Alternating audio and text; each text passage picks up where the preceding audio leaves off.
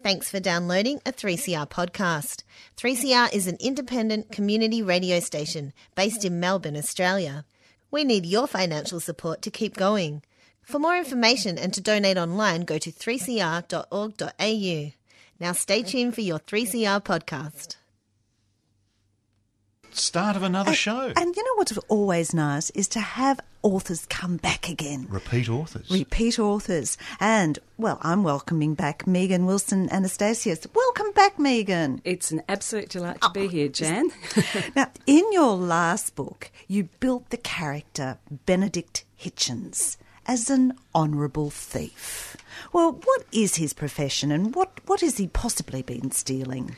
Well, he's an archaeologist, and archaeologists should really probably stay away from thievery. It's not really an advisable career advancement move. So he got himself caught up in an antiquities smuggling ring, basically. He was duped, but before that he had also been taking the odd thing from his own excavations to fund some more. It was all for the best of possible noble reasons, absolutely. Well, as you say, he mixes on the edge, and we have Ilan Aslan, urban, dignified, and charming. What does he do? Well, he is also rather questionable in his ethics and approach to antiquities. And as a former archaeologist myself, of course, I frown on these appalling activities. He also buys and sells stolen antiquities and also gets into a bit of selling fakes and forgeries as well. And he associates with the worst type of cop.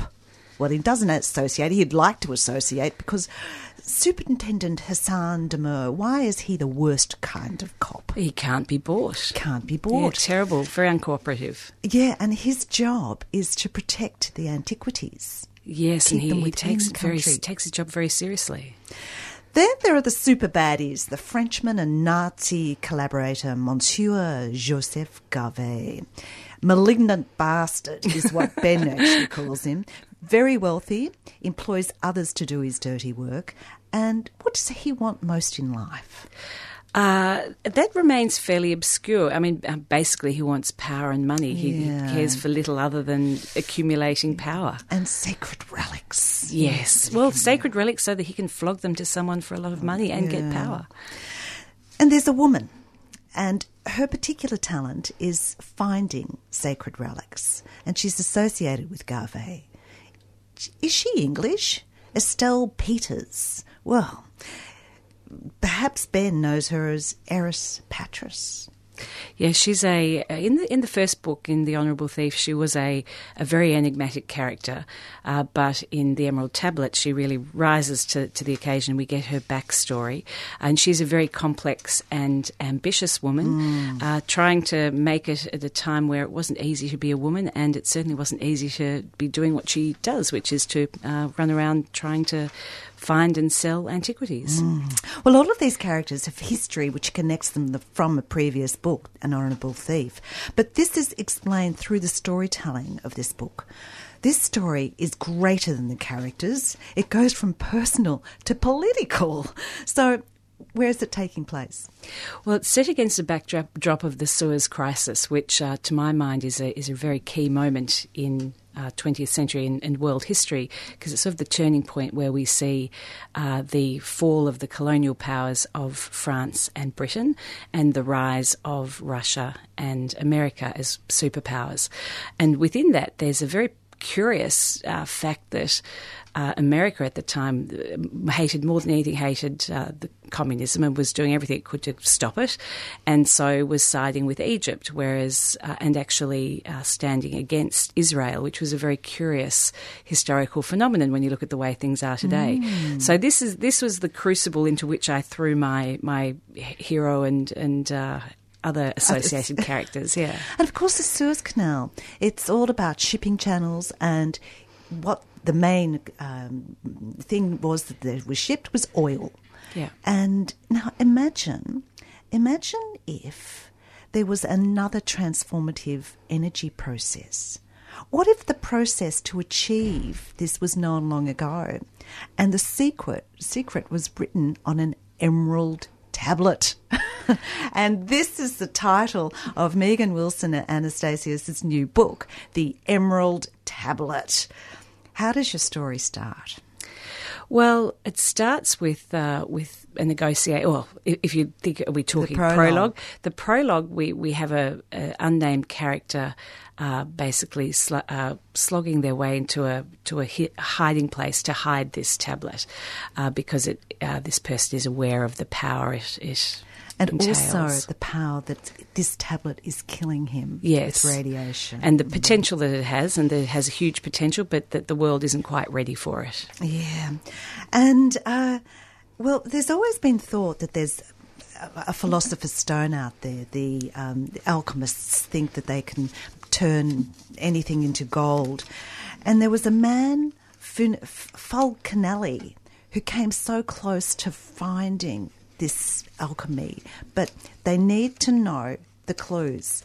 And one of the clues is written in this really old book that's found in this old library.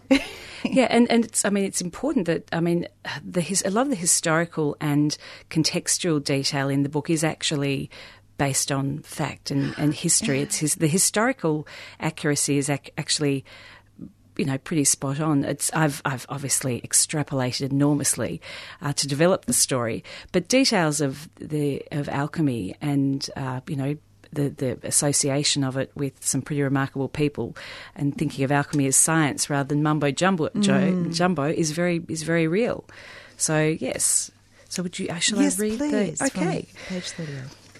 It's quite remarkable, the librarian said, clutching the ancient tome in breadstick brittle arms.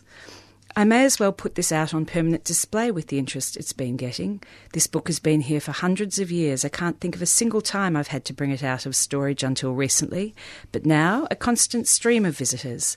The Englishwoman, an American diplomat, 2 visiting Soviet scholars, they were here just yesterday. And now you.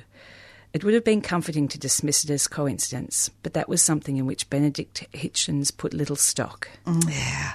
So, all of these different nationalities, all after this. And the race is on for this ancient treasure hidden deep in the Sinai desert. But when Ben wants to sabotage their scheme and get some leads from whomever helps him, well, there's the librarian that helps him, there's other people, and they all end up dead. There's this other character, Richard Schubert, who likes the idea of death by 1,000 cuts.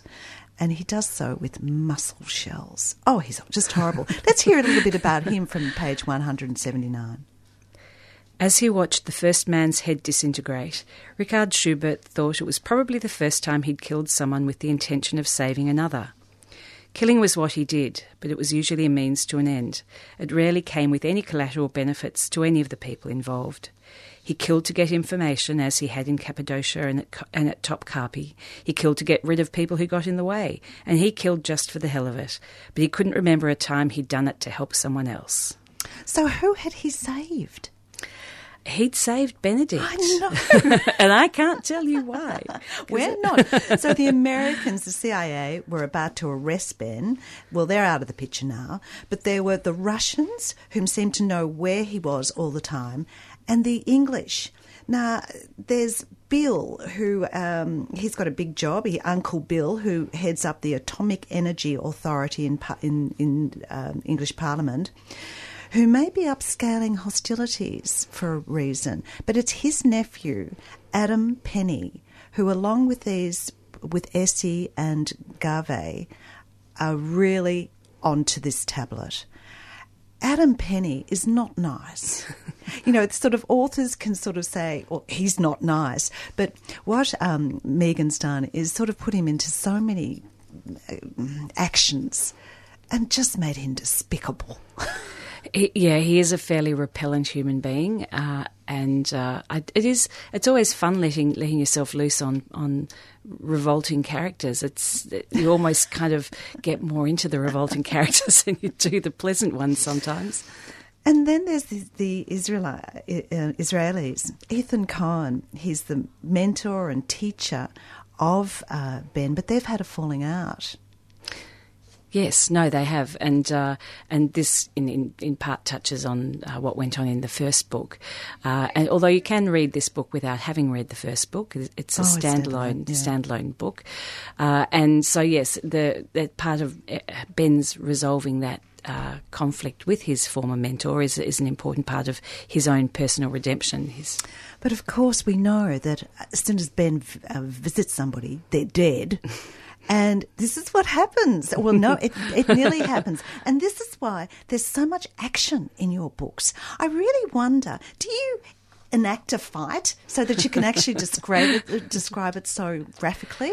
I do have pieces of paper with things scribbled down and little diagrams to see whether things are going to work. And then I do actually think, well, if he's hiding down, how high does the thing have to be to see over it? So no, I do get quite technical. I get to use the children as props sometimes, move them around the room because you stand there. Can you see? Yeah, so I do a bit of play acting with that. Oh, and sort of how much elbow room you need for a spear. I generally don't involve weapons in the reenactments. That could be dangerous, particularly with children involved. Well, the action descriptions are detailed, and thankfully the sex is a little bit more understated. But it's always the heat of proximity between Ben and Essie, and there's always a reason why they don't get it together. But we do learn in this book a little bit more about their backstories. Yes, look, I think it was when I wrote The Honourable Thief, foremost in my mind was actually the opportunity to tell Essie's story in the second book, because I feel very deeply for her character. She's actually probably my favourite character in the book. And so the opportunity to actually flesh her out, and I've known her backstory since I first started conceiving it. Their lives are in my head. And so I was just waiting for the moment to tell her story, or part of her story, and so it was very... it was a real thrill to have the opportunity to do that. Look, it's... So maybe Ben might find out her backstory next book. Quite possibly. There's so many surprises. We have Sibylle, the old woman, taunted by the local children.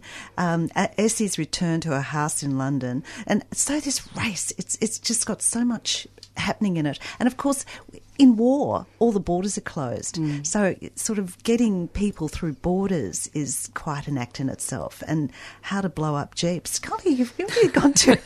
Yeah, I didn't actually reenact any jeep blowing up, but yeah, it was fun to think about it. So if anyone's visited any of these areas, like the Grand Bazaar in Istanbul or the Egyptian Museum in Cairo, they'll really love the detail you've put in. Well, thank you. I mean, they're all places that I have been, deeply engraved in my subconscious. I've had such wonderful experiences in all these places for many years, and so the opportunity to actually share that on the page is deeply rewarding. And yes, I think anyone who either has been there or aspires to go there one day will hopefully get a sense of what the places are like. What about the monastery at Mount Catherine at the foot of Mount Sinai? So you have been there. It is the Sinai is. I'm not a religious person, but really, and I think actually Essie says in the book, if she was going to find God, that's where she'd do it, because it is a truly extraordinary place. You feel about the size of a gnat, and the mountains and the monastery itself. I'm actually getting goosebumps talking about it. It is the most extraordinary place. Wow. Well, we do get a sense of that. Even though we don't have to take out a theodolite. Theodolite. We don't have to take one of those out. So we have Megan Wilson Anastasio's book, The Emerald Tablet. It's a world on the brink of war, a sinister conspiracy, an ancient treasure, an archaeologist's race, and it's got action aplenty. Oh, look, I thoroughly enjoyed it. And it's a big book. It's a decent size It's a wetty tome. It's a wetty tome.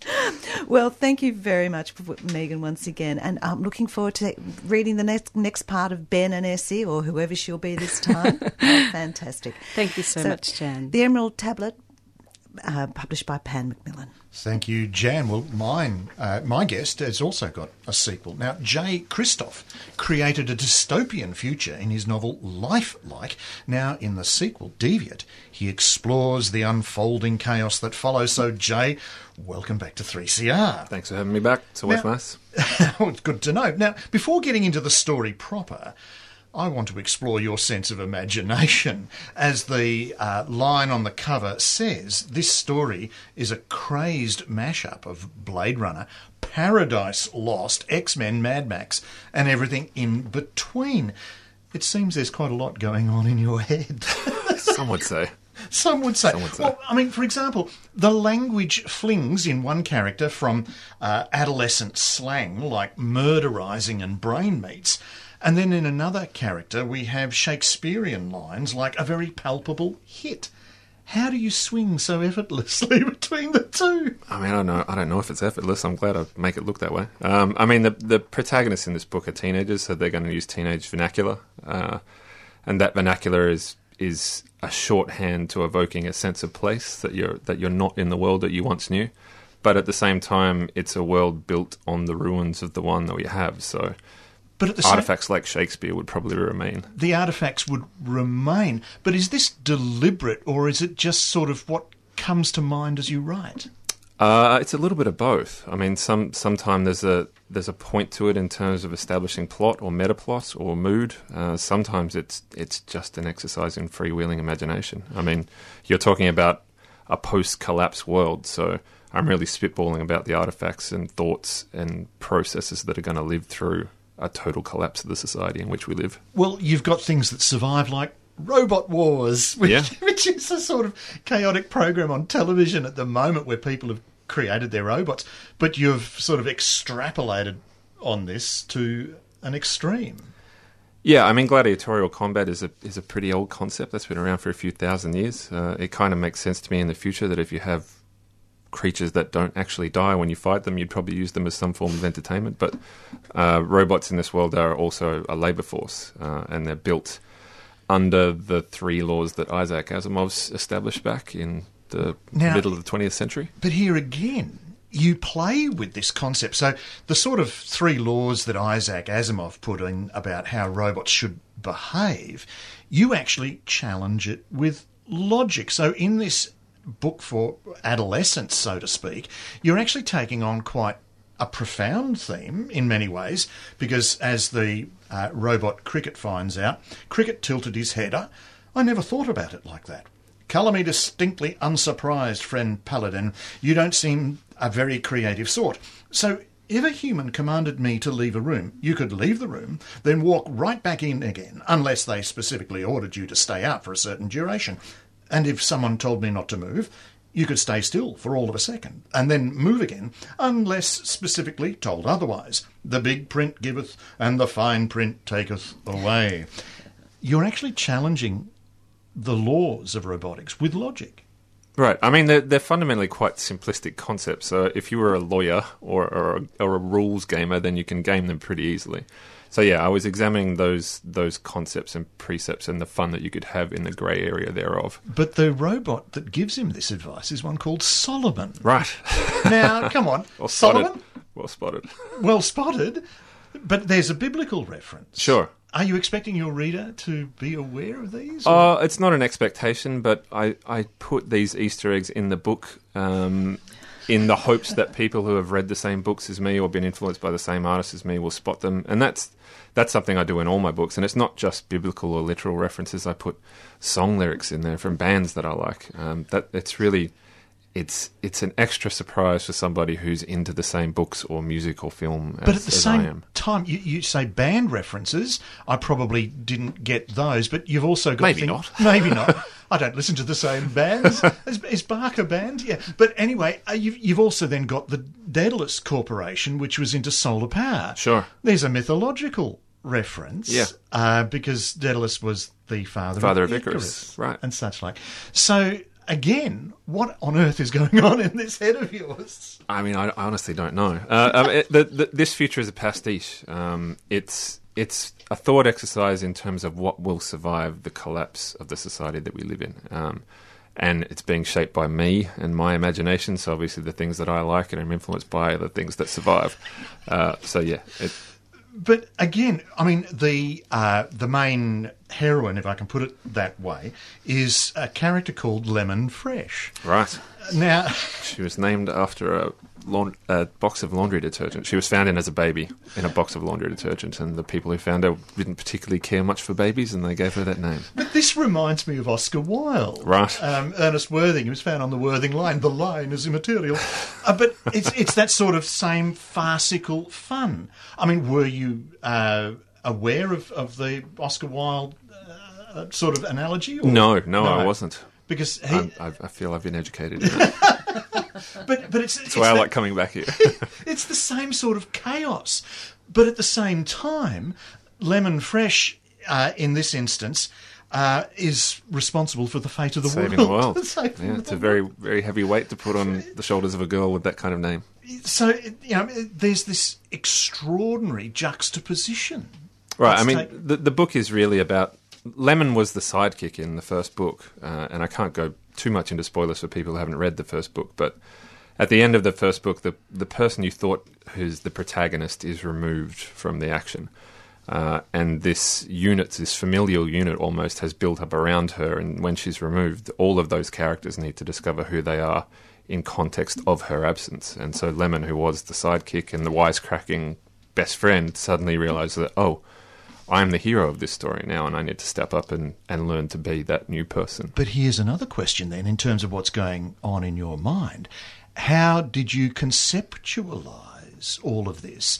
In terms of, were you aware when you wrote Lifelike that Deviant was going to logically follow? Yeah, I knew how Lifelike was going to end when I started writing. Usually I start with the end point in mind. I find that works best for my processes.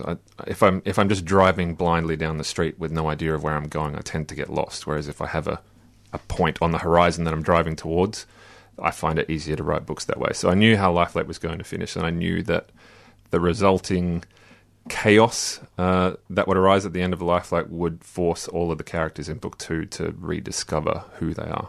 At the same time, the storylines in this is very easy to identify. So basically, we've got 3 characters, Lemon Fresh, Ezekiel and Cricket, who are separated. They've got to find their way back together again. Yeah, it's the Two Towers. It's the sundering of the Fellowship. Yes, but that then allows you 3 storylines. Yeah, and exploring 3 different aspects of the world, yeah. Yeah, so we can then follow those threads through.